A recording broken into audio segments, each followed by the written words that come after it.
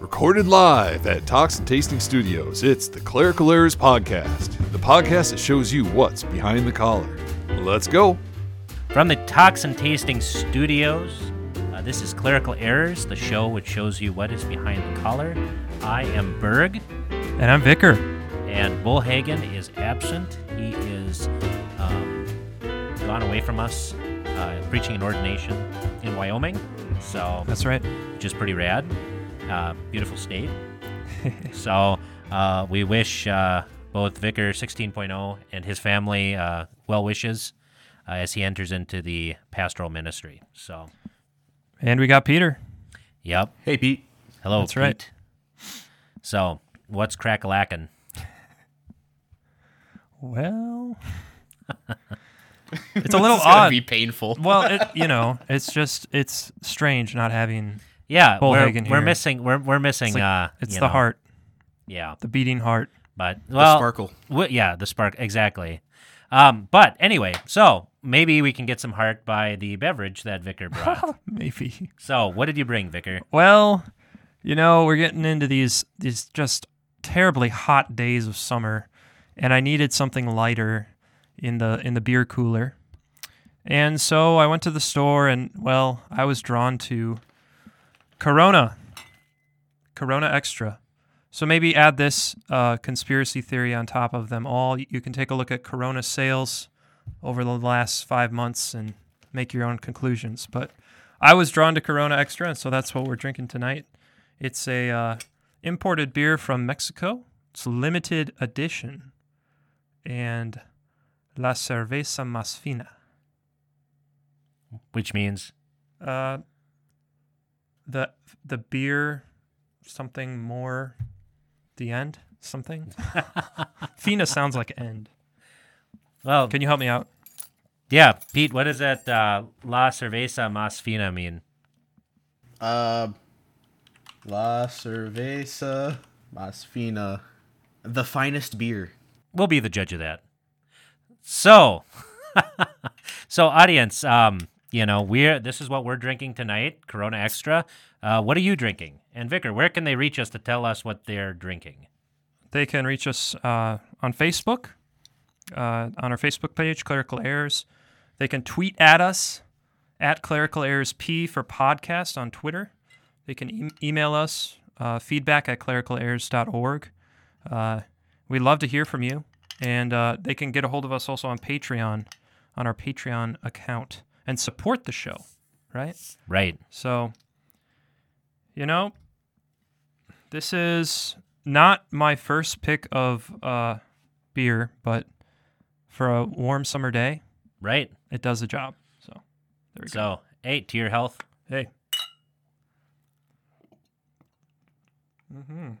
That's pretty refreshing. Well, you're leaving in the next few weeks, and since Bullhagen is away, you're preaching, right? Well, yeah. I'm actually... Bullhagen will be back for this text, but because we're skipping one. That's right? true. We're ahead. But I am preaching the last 3 weeks, and I think my last sermon I get to preach on false prophets, so that'll be kind of rad. No doubt. But this Sunday, today, if you're at the church with the 1 year lectionary, the lectionary, you heard Trinity 7, which the text is Mark chapter 8. That's a gospel text, and it's a miracle of Jesus. It's one of his feedings, the feeding of the 4,000, where he takes the 7 loaves and distributes, and also the fish. And actually, he doesn't distribute it. He actually gives it to his disciples to set before the people. And I'm not sure, it's kind of fun. I can kind of guess what pastor's going to preach on here. All right. I think So prognosticate away. I think he's going to preach on the Old Testament text from Genesis chapter 2, which is the creation of man. We'll kind of see how it shakes out. But, it's an interesting pairing, and this is my first year through the 1 year lectionary. And so, I don't really have a clue why these are paired yet. It'll come to me, I'm sure. But Genesis 2 is kind of slowing down on the sixth day of creation where God creates man in his image. You get the full story of creation in chapter 1, but here in chapter 2, and particularly verses 7 to 17, we slow down on the creation of man, and also we get the picture of the garden.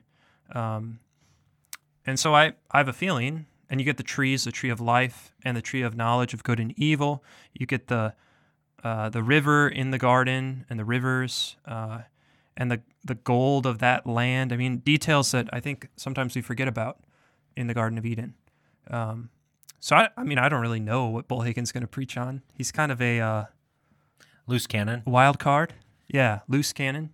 But he may talk about how God originally created man in light of a society today that is trying to, it seems like we're trying to recreate man into something that we're not, and denying the past and all of this stuff. And there's also this pursuit of perfection and getting into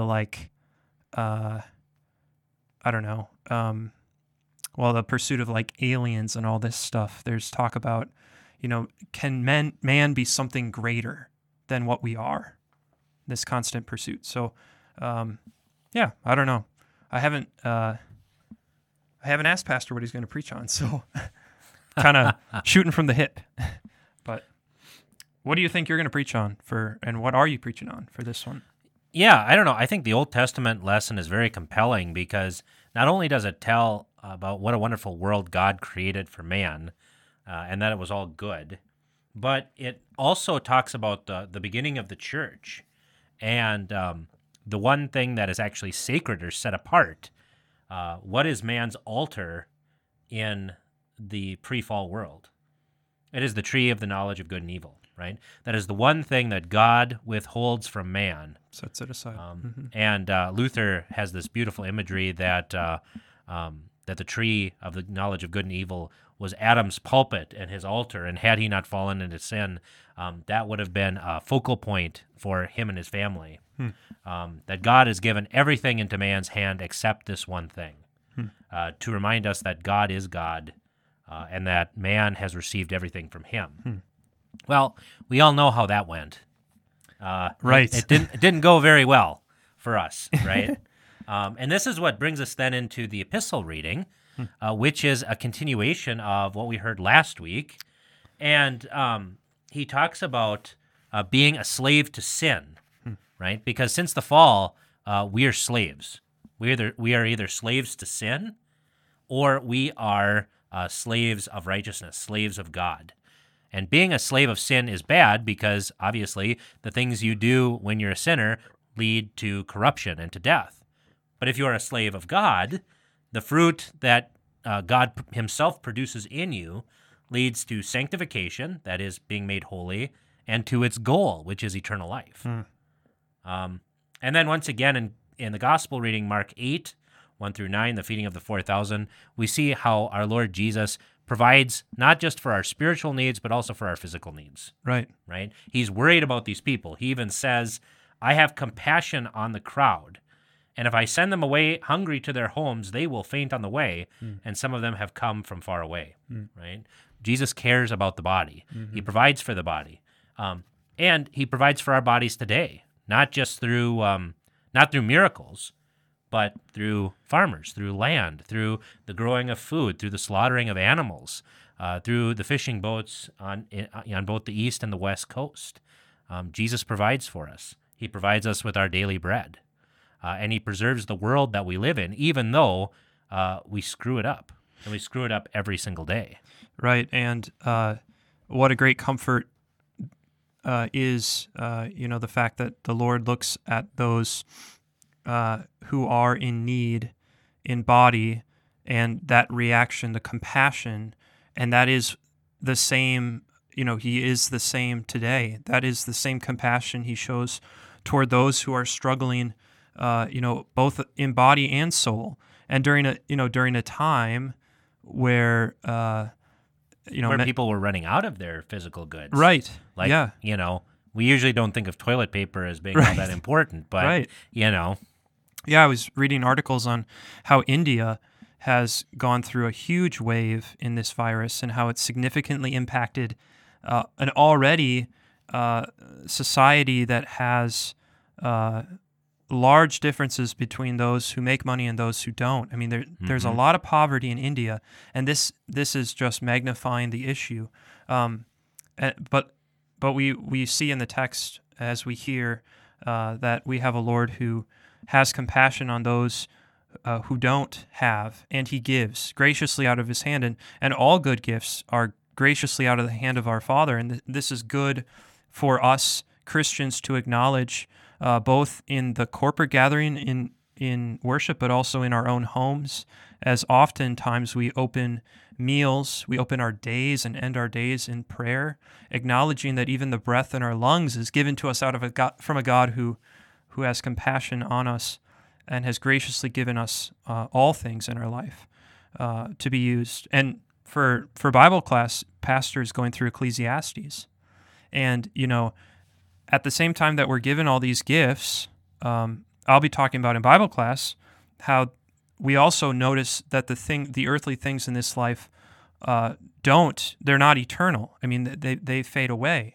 But the one who gives them gives, something more. He gives and shares his own eternal life in the forgiveness of sins through his death on the cross. And so there's vanity in the things of this world. There's vanity in work itself, though it's good. It is not, the vocations we're given are good, but it's not what lasts, through if it's eternity. detached from the highest good, Right. then it is vanity, Right. and it is sorrow. I just thought about this. This text is really hard for us to understand. Because when's the last time you went without eating? Only by choice. Right. Never, a choice someone else made for me. And I just think back, I was reading something in 17th century England, only about 2/3 of the population knew they were going to get a meal every day. Wow. One meal every day. And so like texts like these, I think sometimes they're very difficult for us to understand because God has so surfeited us with daily bread that our freezers are full. I mean, we've got our choice of what we want to eat. And yet oftentimes we're the ones who don't understand by whose hand this has come. Right. Absolutely. All right. Well, I guess I'd like to do my top 12. So it's been a little while, but Peter, play the intro. Enough nonsense. It's time for Vickers Top 12. All right. So today, my top 12 list will be making the case that the vicarage at Hampton, Iowa is the best vicarage in our city. Okay? Those are some pretty bold All right. words. Okay, so these are the top 12 reasons, and this is through my lens, through my experience, that the vicarage at Trinity Lutheran Church in Hampton, Iowa is the best vicarage that our synod has to offer. Now, before we begin on this, then, so what's your what kind of experience do you have outside of the Lutheran or Trinity Lutheran Church here? Well, you're asking like with vicarages? Of course, yeah. Where else have you had your vicarage? Nowhere. Nowhere. But I can, throughout the year, I've been able to stay in contact with a lot of my brother classmates. And so, you kind of get the good and maybe the weaknesses at different places. And you were also your fieldwork church, too. Oh, yeah. Which is kind of almost like a pre-vicarage vicarage thing. Right, yeah. So I got an experience at a church in the Fort Wayne area, too, to have a little pre-vicarage. And my dad was at a church that had a vicar, no longer is in the program for a vicar, but when he was serving as a pastor and I was a young child, there was a vicar. And for that reason, and he was a second career guy, I always imagined vicars to be very old. And now I'm at the end of it, and here we are. So 12 reasons, and I did order them, so we're going to go from 12 to 1. And there are a few things that didn't make the list that I'll mention at the end, but we're close. Okay. Number 12. Pastor allowed me to bring my dog. Now, I know this just wasn't pastor's decision, but the congregation as well. But pastor was the one who informed me that I could bring my dog. And this, for my family, is more of a deal for my wife, but very important. So my dog didn't have to stay in the doggy hotel in Fort Wayne or didn't have to stay at my in-laws' house for the year. He could join us on Vicarage, which this is a big deal. Like, this is a big pro for Hampton because we have our first Vicarage meeting. We sit down, and our Vicarage supervisor at the beginning, our placement director at the beginning of our second year at seminary, first thing he says is, if any of you are thinking about getting a pet, don't do it. Because many vicarages do not allow your favorite four-legged creatures to tear up the living facilities. So, number 12, we could have our dog. Oh, and I think probably at this point, a majority of our vicars have had pets. It's almost like if you have a dog, Hampton should be on your radar. I guess. Right. Because Lots of dogs, lots of cats. Yes. And, well, let's just say I was told for a long time I was allergic to dogs. And then my wife did a little bit of medical history background check on me and made a couple calls, checked a couple records. Turns out I'm not allergic to dogs. And we had a dog a couple months later. And we bought him my first year at seminary. So we had him before that meeting when the vicarage placement director said, don't get a dog. But when he said that, Bet your heart just dropped. it dropped. It was a scary moment. I think I came home in a frantic sweat, like, we might have to figure out something for Buddy. But hey, it worked out. So number 12. Number 11. Number 11 is my study at the church. Now, I will just attest that some vicars have described their studies at church as the old janitor's closet. So no windows, kind of tucked away in the corner. I have two beautiful windows that shine in the eastern sun in the morning, which creates not a great glare on my computer, so I actually don't have them open usually. I have a nice chalkboard in my office, along with a nice, a beautiful pin board. But I think the prime thing is the bookshelves. I was very impressed. I didn't have to have the milk crates going around the edge of the room or any of that. I had these well-fastened wooden bookshelves. I think there's 4 or 5 of them up the wall, and I could fit my library and bring it along with me. And that's a huge bonus. I had friends who went out to California. They couldn't bring their library with them. But here in Hampton, Iowa, you can bring your whole library. There's plenty of room for all the books. So I do know that you've missed one thing in your study that you didn't mention. Oh, well, Or is that one down the list? No, this you're right. This needs to be mentioned here.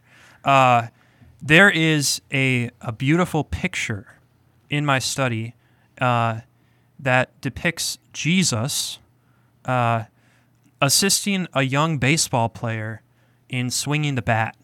And Jesus has got a big smile on his face, and Pastor always points this out as kind of his gift to the vicar for the office to I suppose he says something about you got to have a picture of Jesus in your church office. So this is the one. This is the one that you're going to get. But baseball Jesus, I think, is what it's called in pastor's vocabulary. But yes, thank you. Can't go without baseball Jesus. Number 10. Number 10, and I'll explain this, but the church pays for our diapers. Really? Yes. Now, a little indirectly, of course, they're not, buying shipments of disposable diapers, but the church actually covers our utilities on vicarage. It's a beautiful gift. And we happen to cloth diaper, which means we use the water to clean the diapers. A lot, right. So The church pays for my son's diapers, and then pastor would be here and say something about vicar's diapers, and I would just laugh or something. And but it's true. Hey, Peter, throw something like that in. Sure. Yeah. But I'm sure he said vicar's diapers before. Yeah, we can find that somewhere. maybe not on tape, but it probably has happened. Number 9. Number 9 is the fireflies at night. Now, this isn't all year round, of course, but this was not something that I've ever really experienced. Fireflies at night. But it's happened here in the spring into the summer. Come outside, and all these flickering lights all across the lawn. And it's just peaceful. I get my lawn chair, I sit out on the deck, and I pull out a book, get my Corona, and I watch the fireflies. It's sort of fun. Number 8. Number 8 is the small town, and along with this is being in the state of Iowa, especially during a worldwide pandemic. Like Hampton, we've felt the effects, and Iowa has felt the effects of COVID-19, but our governor took a very measured approach with all the lockdown. I mean, if you're a vicar on the West Coast or the East Coast during this year, I mean, March was it. You were done. You went on lockdown. But here in Hampton, I was able to still come into church, and there wasn't any 24-hour quarantine or anything like that. And the small town, something that I'm still getting used to, I suppose, seeing someone you know every time you go to the grocery store, that's different. When I first got to town, I actually honked at people, and then I realized everybody knows everybody. So if you honk at people, you're going to be honking all day. But actually, one of my first visits with pastor that I drove, I honked at a member, and pastor just gave me a weird look. Like, what's going on? But I learned the flick of the fingers. Yep, like the one finger, one or two finger flick. I learned the steering wheel. I learned to be ready to like stop in the middle of the road as I was walking with my family. We go for walks on a daily basis, and if a member drove by, I learned that they're going to put their car in park, and they're going to chat with me in the middle of the road, and I just have to be ready for that. So really different from the big city. Yes. That you came from. Yeah, not so many. A couple sidewalks here and there, but we walked on the road quite a bit. Number 7. The meat counter. Yeah. The meat counter. I mean, there's just no vicarage that has the meat counter that this place offers, and the things they can do for you, the deals that they have, it's all fresh. I mean, it's the best of the best. And I've used my grill quite a bit, which is awesome. Very happy about that. And, Pastor Berg, you're a little bit, you're into smoking your meats a little bit. Yep. Right? So this year has gotten me leaning that direction, that'll be a purchase down the road when it works out. But for now, we got our road trip grill, 2-burner, propane, the little tiny propane tank, and that's good enough for us. But we'll upgrade someday. So Number 6. Number 6, it just couldn't go. I guess it couldn't go any higher. Number 6 is the podcast. Okay. Wow. Now, Boy, middle of the pack? yeah. Wow. Yeah. Now, I think when Pastor and I talk about vicars and podcasts, I'm not the only vicar that's on a podcast. The church in Lincoln, Nebraska has a podcast from their Good Shepherd in Lincoln. But this is a unique podcast, and the only one of its kind. And I've gotten to know Peter. I've gotten to know you, Pastor Berg, more than I would have. These Probably are more than you ever wanted to. But well, you said it. No, it's been that.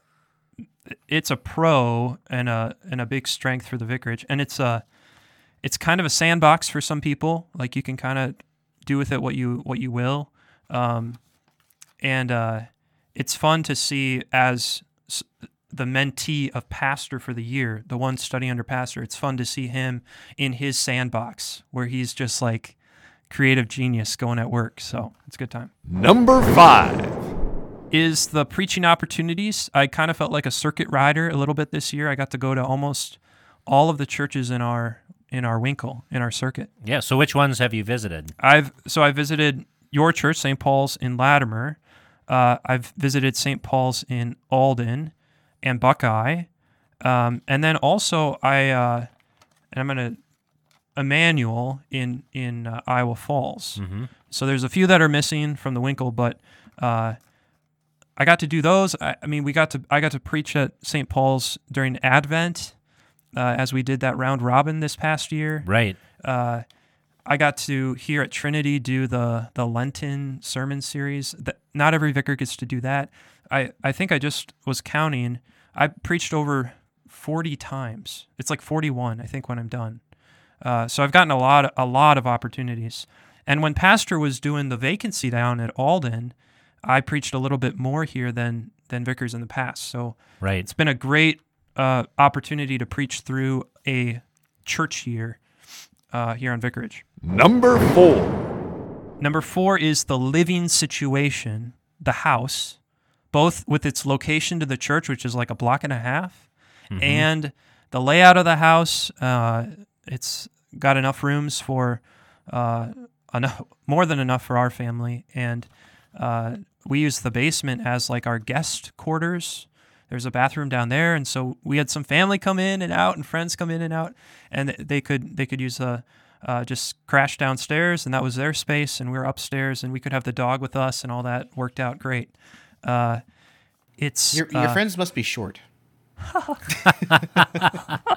True. When Pastor showed me the house, he smashed one of the light bulbs downstairs because he stood up straight. It's in that first room that used to be. That was our first meeting here. He gets out of his Oldsmobile Aurora, and he comes and we go down to the basement first. And the first light switch he turns on, he steps into the room and just shatters the light bulb. Oh man! I'm like, okay. Are you bleeding? You're okay. That was quite the first meeting. But it's kind of a weird setup too, like to get into your house. Yeah. Like the driveway and all that. Yeah, it's a shared gravel driveway that looks, there's 2 entrances, so it makes it look like an L. We share it with our neighbors to the south, and our garage is it's a double garage, but it's double deep. It's not wide. It's not 2 cars wide. It's 2 cars deep. And it was like they built an added garage in the front, but they kept the inner garage door, so there's 2 garage doors. There's the outer one and the inner one. I don't know. It's like the temple. I could have used it as a teaching lesson with curtains and stuff. But I think my favorite part of that house is the downstairs bathroom, though. Yes, yeah. So you walk downstairs and you turn on the lights, and there's a few of these. They're not can lights. It's a little older than that. Just light fixtures and that are shining down a little bit. You take a right, and there's this tattered old window curtain that's on a rod. And there's a light switch, and you're like, okay, what's going on here? And the width of this passageway is what? Maybe 2.5 feet, 3 feet? Yeah, it's a little wider than my shoulders. Yeah, about 3 feet, I'd probably say. It turns to tile, like fake. I mean, it's not super nice. It's, it does its job, but that something different's about to happen. You're in this narrow passageway. It's just about the width of your shoulders. You take a right, and then you look, and there's a step up to the toilet.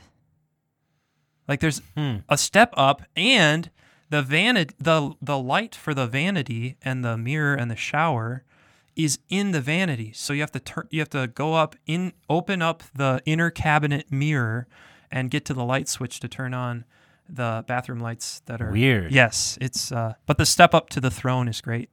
It's great. Pastor has it really makes it look like a throne. That's his jokes are yeah. He's got good stuff. So, living situation is number 4, and it's one of the only vicarages that's in a house. So there's that going for it. Okay. Number 3. Number 3 is visitation opportunities, and Pastor I shadow him for a while, he shadows me for a couple, and then he kind of lets me go. And he wants to help teach me to think about who needs a visit, given what they're going through in life. What you may have a conversation with them on Sunday, they may be shut in, and people that you should regularly be seeing and sharing the Word of God with. And so he kind of trains this sort of awareness of it's time to go visit somebody, and who should I go visit? And I've had a lot of wonderful conversations with people, and a lot of wisdom that they've shared with me, and I've gotten the opportunity to share with them God's Word as well. So number 3 is visitation opportunities. And some vicars end up at congregations that are a lot younger, and they don't have so many visitation. Right. But this is definitely a heavy visitation. And I used visitation as an opportunity to use the text for the upcoming week and kind of talk through the text with the people as I did some devotions. Number 2. Number 2 is the congregation here at Trinity, the support that they have for the vicar. I mean, I'm 16.0. I'm the 16th vicar. It's pretty amazing. All under Pastor Bullhagen.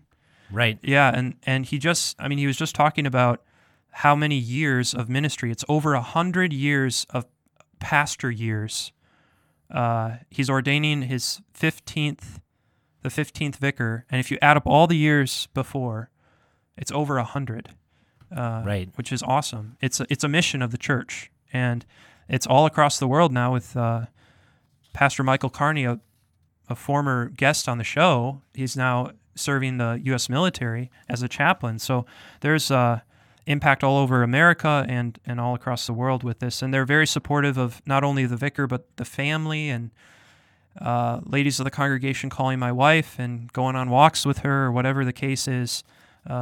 They've already lined up meals for us for our last week here, which is really kind. So, And number 1. And really 1 and 2 go together to make the best vicarage. You have to have a good congregation, but you need a faithful pastor. If you don't have a faithful pastor, it's going to make for a hard year. And thankfully, I've had a faithful pastor, and he is my number 1 reason.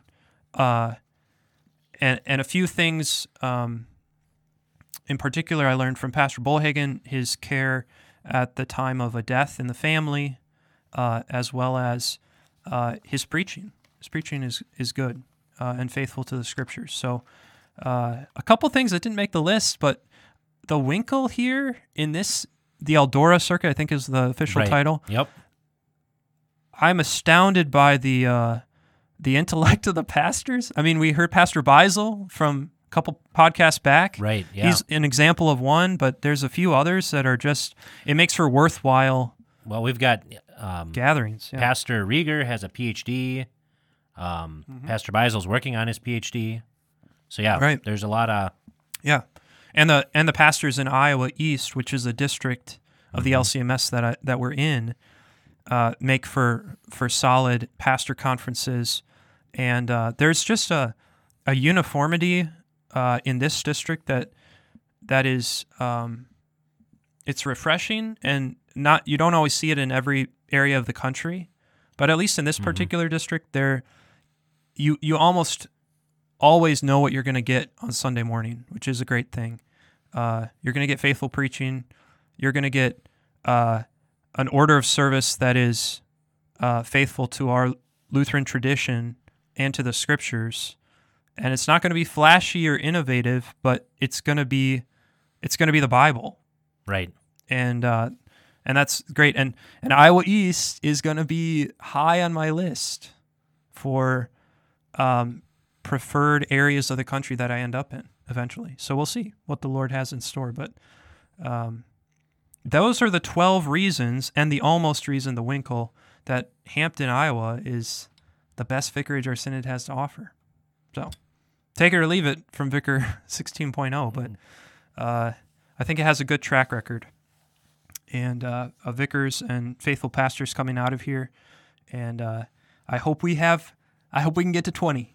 So I'm into that. Yeah. So we're glad Sure we have a hope few so. more weeks with you yet. Yeah. So, yeah. So, anybody who's listening to this who is a colleague of Yeah, that's 16.0 and wants to, debate him on this, you know where to reach us. So That's right. All right, very good. So we'll keep moving on. We are going to hear a piece from Paul Hensel for Pastor Peace Theater. Peter, play the intro. So, welcome to Pastors Peace Theater. with Pastor Berg. All right, so we're continuing on with garlic, and this section has to do more with unionism and separatism and how that is really the same thing. So here we go. The desire of a believer to be united with all mankind in truth, the longing for the merger of heaven and earth, is of the Holy Ghost and throbs through the entire Scripture from cover to cover. Drop down, ye heavens, from above, and let the skies pour down righteousness. Let the earth open, and let them bring forth salvation, and let righteousness spring up together. I, the Lord, have created it. Isaiah 45. Yet since the church battles against the ever-present temptation of stilling this hallowed hunger by consummating shady affinities, she remains lonely and love-starved on earth. The metaphor of unionism in the mouth of the prophets is harlotry, coined by the soulful wisdom of the ancient world. There is a streak of infidelity and inconstancy governing the gospel work of the champions of a united church. In Proverbs 7, the harlot is described thus: "She is loud and stubborn. Her feet abide not in her house. Now is she without, now in the streets, and lieth in wait at every corner. So she caught him and kissed him." This, the mind of the Unionists, we speak of a type and not of specific persons, is unstable in doctrine, practice, and character, flexible in his maneuvers as you engage him in pointed conversation, runs in and out, flits from pillar to post, nimble and swift of motion. Like the nervous brown leghorn, he can't abide to meditate on a setting till the subject under discussion is fully hatched. He is well read, familiar with all the angles, glib of tongue, talks you down, and with easy grace comes to your assistant to complete the sentence you laboriously began and got stuck in. And all the while he is looking about as though expecting someone. In fact, his feet and his mind are in every alley, and all his days are heavily dated up. As Rhett Butler had the time of his life to catch Scarlett O'Hara between husbands, as you labor to pin him down to fundamentals, he will give you a merry chase. If he succeeds in ensnaring you with his schemes, ostensibly for the furtherance of the gospel, he will bed you luxuriously and douse you with sweetness. But you prick his toy balloons, he will not spare in the day of vengeance. After he has dissolved you in his merger, he, like the cherry pit, will remain stubbornly undigested. For the unionist is a subtle separatist. But the point is this: he whose watchword is union forever is cutting asunder. Namely, you as a fellow pastor join him in conversation. Your object is to share the word and merge your mutual faith in it, so that you may the better follow righteousness, faith, charity, peace with them that call on the Lord out of a pure heart, to brace one another to endure all things for the elect's sake, that they may also through your ministrations obtain the salvation which is in Christ Jesus unto eternal glory. The man politely takes all of this for granted and makes haste to skip it so he can talk organization and launch into statistics. You withdraw empty-handed. He denies you spiritual fellowship unwittingly, of course. If he happens to be a member of your group, your fellowship is confined to formal worship. Both desire to merge, one in the spirit and in truth, the other in fixing alliances, and you, both Lutherans, properly part as strangers. That's great. And one of the things I appreciated of this section is he doesn't just blast the unionist side, but he also goes on to exhort the true Christian preacher in what to do, in where to find union. He doesn't say, like, to hell with them all. He says, you find your union in the Word of God. Mm-hmm. That's where the unity is found, for that is where Jesus draws us in by His Word and Spirit. And I mean, the illustrations are great, and I've got, the one on the cherry pit not being digestible, and Right. Just vivid imagery, and using the Proverbs harlot as kind of the the biblical image to start out. He just creates and pops images in your head here and there and throughout, being true. Yeah. Right. The idea that it is the desire of a believer to be united with all mankind in truth. I mean, isn't this what we pray for? Yeah. Right? That hallowed be your name, your kingdom come. Right? That we want people to be united. We want to commune with everybody. It's Jesus' high priestly prayer. Right? In That John we 17. that we might be one. That Even as He and the Father are one. Yeah. But the problem is that kind of unionism, that kind of union, is very, very different. It's a different sort of union than what most people want. Right. Agree to disagree, or some kind of... right, and it doesn't even have to be agree to disagree. It can be, oh yeah, well, we all agree about that doctrine stuff, but let's get on to the important stuff of organization and statistics. Uh-huh. Right?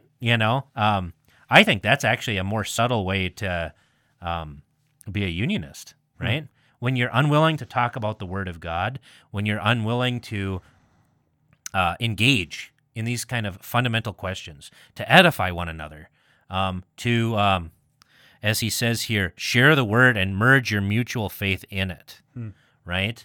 Like every conversation we have doesn't have to be like trying to get them to join our congregation. Right? But it can be just to succor and to edify and to build up the faith of Christians who are who we meet along the path.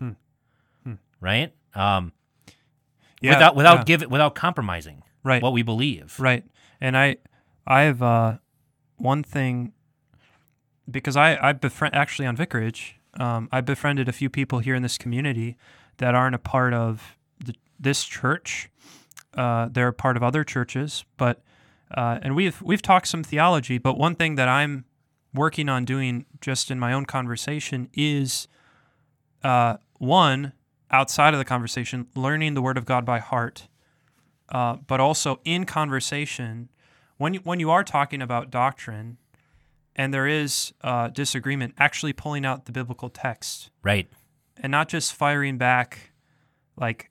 It would be me firing Luther at them and them firing whoever their teacher is, but actually pulling out the Word of God and talking through what actually says, right? What it actually says in the text, and what is the plain meaning of the text, and the statistics. I mean, we see the merging and the fellowship in some of the larger mainline Protestant denominations in America, and they make a big deal about how many more believers are a part of the church now, because they're all together and going more toward the numbers. And this is it's tempting to despair in a lot of churches looking at the numbers, but we ought to remember who's the Lord of the church, Jesus Christ. And He will do His work. He promises to do His work, and He promises that the gates of hell won't overcome the church. So I know that this brought an end to a section of Hensel's writing, but is it going to continue with unionism, separatism? Oh, it does. He's going to keep going. It's going to be amazing. Yeah. And, that's the thing, guys. I guess the one thing you should take from this section is don't be too quick to try to absorb everybody, right? Actually, it's just like you took the time to woo your wife. That's great. And you had conversations with her, and you... you took her out to dinner and you talked about things, you talked through all these things. That's how it should be, right? Right. Because if you're so quick to jump into bed with them, both literally and in this case spiritually, right? This is what happens, is that it's the Word of God that suffers, and then it really does become all about the organization, and organizations fall, statistics change, but the Word of God endures forever, and that should be the most important thing for us. Absolutely. Amen. So, all right. Well, so Peter, do you have anything else for us? Yeah. So, one of my favorite things, Barry, that I do with you especially, is it brings me great joy to grind your gears a little bit about Bible translations. I don't know if you've noticed this yet. Yes, I picked up. There's a pattern. I very much enjoy. It's kind of a news that bothers Berg, but it's just Bible translations, right? Right. So I've found a few fantastic Bible translations, and I'd like to share them with you. But I didn't really get any verses, so I was wondering if you had some verses that you think would be great to look at in various translations. Okay. All right. Well, let's see. So, let's do Romans 6:23. Let's try that. Should we start off with a good one? Yeah, let's start. Maybe ESV. Yeah, let's try that. Mm-hmm. The ESV says, "For the wages of sin is death, but the free gift of God is eternal life in Christ Jesus our Lord." All right. Pretty good, right? Right. That's one So, everyone should know. Absolutely. So I've got a pretty good list here. Let's start with The Voice. Oh no. The Voice reads, "The payoff for a life of sin is death, but God is offering us a free gift, eternal life through Jesus Christ, the Anointed One, the liberating King." Whoa. In italics. Yeah. So they added, right? A little bit. A little bit. God is offering us a free gift. Yeah. That probably fits into their, their sort of Arminian, choice theology. Take it or leave it. The right. payoff. I mean, payoff isn't the worst thing in the world, but Right. it can. Yeah, for a life of sin. See, that's probably the worst part of it is the life of sin, because then it's more. That's not about original sin. That's more for Actual the sin. sins that you do or don't. So, yeah, not cool. So do you want to keep giving me different verses and we can look at them in different ones, or should we look at the same one? Do you want to look at the same one? Should we start looking at the same one, and then if it doesn't, change too much, then we can. Okay. Let's try Good News translation. "For sin pays its wage, death, but God's free gift is eternal life in union with Christ Jesus our Lord." Boy, they really sin pays its wage, death. But I mean, that's false doctrine, right? Because sin doesn't pay the wage, No. right? God pays the Right. wage. Right. The wages of sin, right? The They've- stuff that you earn because of your sin is death. They messed up their grammar a little bit. They Right. have it in the wrong. Because they don't want God to be the bad guy, right? It's the good news, right? And then in union with Christ our Lord, that's an addition, right? I Right. mean, There's other places that talk about in Christ, but Well, I mean, and what is that even supposed to mean in this case? yeah, I have no idea. That's weird. Why not just say in Jesus? They make things so complicated when it doesn't have to be. right. All right, let's continue here. I've got the contemporary English version. It reads, "Sin pays off with death, but God's gift is eternal life given by Jesus Christ our Lord." Am I wrong? Or, because I don't want to be No. nitpicky either, but that first sentence, sin pays off with death. If you were just reading that statement, I mean, I guess There's- what would you...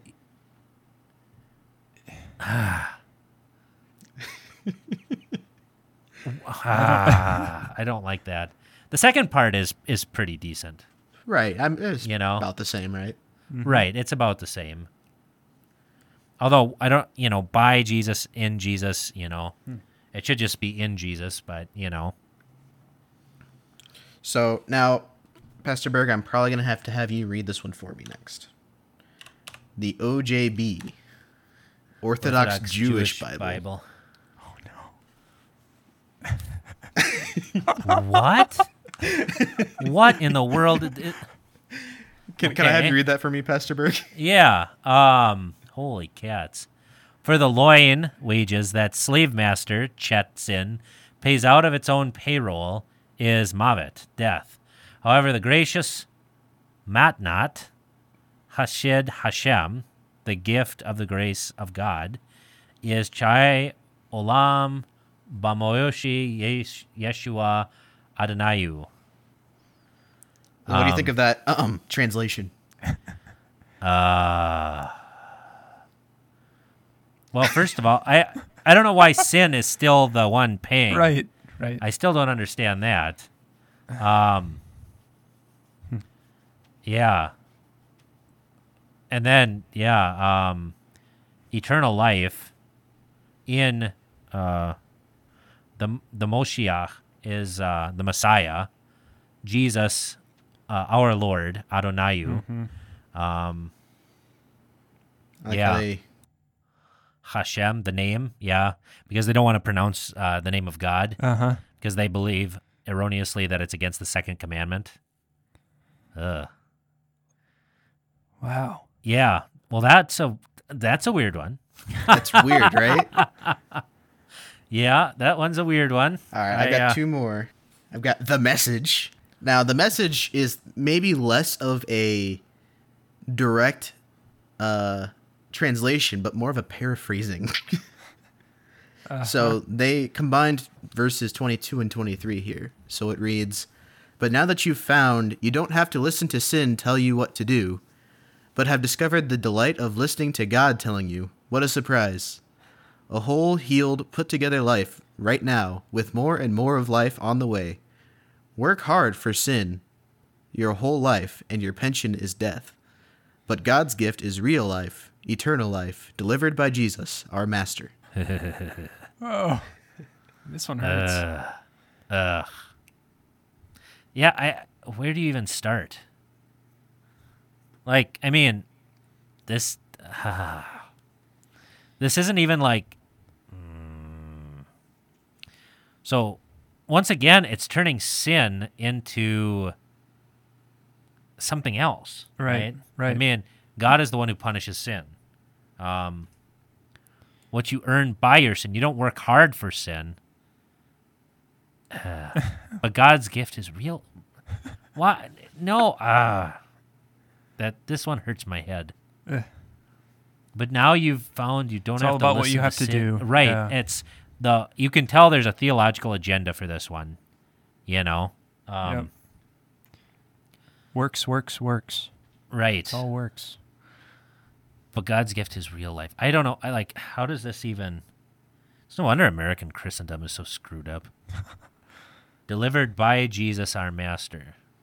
But what about being in Christ? You know, like especially in baptism, Right. which is like what the whole chapter is about, Yeah, right? That you're buried in Christ. You know, you are buried through Christ, right? Or in Christ or with Christ through baptism, into right? death, yeah. So, All right, and last but not least, probably my favorite one. Oh no. is this like what is it? The cat one? No, I didn't. The cat one's been taken down. I did look for it. Oh, really? It's the Hawaii Pigeon Oh no. translation. Dis the Whoa. deal. When you do the things you are not supposed to do, then you cut yourself off from God. But get one nada deal that God get for you. He like give you something that's plenty good. The real kind life that stay to the max forever. And you get this when you stay tight with Jesus Christ, our boss. Oh my gosh. Well, that's a very yeah. I do like the real kind life that stay to the max forever. That's kind of fun, but And this, by the way, this book is not called Romans. It's called Faux de Rome People. wow, that's amazing. Wow, I mean, because there's nothing in here about wages, even, you know. And death is, not mentioned, right? Wow. And once again, when you do the things that you're not supposed to do, right? So once again, it's just taking sin as being actual sin and not original sin. And you get this when it's all you. Stay tight with Jesus Christ, our boss. It's the master boss kind of thing. Yeah. So, and then we can probably close it out with a good old, you like the New King James, right? I do, yeah. For the wages of sin is death, but the gift of God is eternal life in Jesus Christ our Lord. Well, at least we ended on Yes. Well, thanks, Peter. It's nice to know what's out there. That was wild. Wow. For the listener, not bad for at the beginning of the podcast. I said, I don't know, I can probably come up with something. And then while they did the podcast, I tried to find a segment. Well, that might be a new segment, right? That's right. Bible passages that bother Berg. I like it. So I don't think you do, though. Well, but it shows like something that should be like really, really easy, right? Because I mean, this is the gospel. It's the law, but it's also the gospel in like its purest distilled sense. Like it doesn't get much easier than this, Right. but it shows that how many translations have screwed it up, and how many people have been screwed up by it. Right. You know, Right. and it's sad. And once again, it should just remind us of this wonderful treasure we have. That this gift of God is not a deal. It's not that we have to stay tight with the massa, It's a gift. right? But it's a gift. Right. And if you read the beginning of Romans, you see you are already in Christ through your baptism, right? You have died to sin. You've been set free from the sin which you have earned, not just by what you do and you don't do, but simply by existing, by not fearing, loving, and trusting in God above all things. Right? That sin, that inherited guilt that you got from Adam, which damns you and kills you, has been borne by Christ, and he has given you eternal life. And you didn't do anything to deserve it. So that's the thing, is like, this is why your Bible translations are so important. So very, very important, because people will steal the gospel from you because of their own theological agenda. So I thought this would be pretty easy. Like I was like, man, they can't really screw this one up. I was wrong. Proved you wrong. Yeah, I was wrong, Peter. I was vetting these with John 3:16. I see. Solid. Yeah. Yeah, solid vet. Yeah. And I gave you the ones that didn't pass. Oh man, that was a smart move, though. That kudos to you. I'm surprised that because I wouldn't have thought about that until later. But Yeah. So yeah, so if your pastor is reading the Hawaiian Pidgin Bible to you out of the pulpit, you should probably talk to him a little bit about it. You may get some Snickers during church. You might laugh a little bit, but it's not worth it. Your No. soul is worth. Yep, your soul is worth a lot more than that. Yeah. Than a couple laughs, guys. So Well, we I don't know. We made it through without the boss, yes, we did. We made it through without the boss. the master. Oh man. But it was fun. Yeah, and this is Hopefully you guys had fun too. this has been enjoyable, and we're the changing of the guard's happening soon. I'll get a couple more episodes in, I think, but it's exciting and Well, and who knows? Maybe an ordination gift will be a microphone of your own. You can be a yes. correspondent from. yeah, nothing like what we have in the Talks and Tasting studio, but you got to start somewhere. So, yeah, a correspondent somewhere. Could be in Iowa, could be somewhere else. I just want a Yeah. mole at the fort. So, let us know what the new scuttlebutt is. Oh there, yeah, I'm sure there's So, something. Sure, there's always something. There's always something. All right. Well, thank you for listening to the Clerical Errors Podcast. I'm Peter. I'm Berg. I'm Vicar. And may your translations not be Hawaiian, man. Thank you for joining us. This podcast is available on iTunes, Google Play, Spotify, or wherever else you get your podcasts. Questions, thoughts, concerns? You can contact us on Facebook at facebook.com/Clerical Errors Podcast, on Twitter at Clerical Errors P for podcast, or email us at feedback@clericalerrors.org. Thanks for listening to Clerical Errors. See you next time.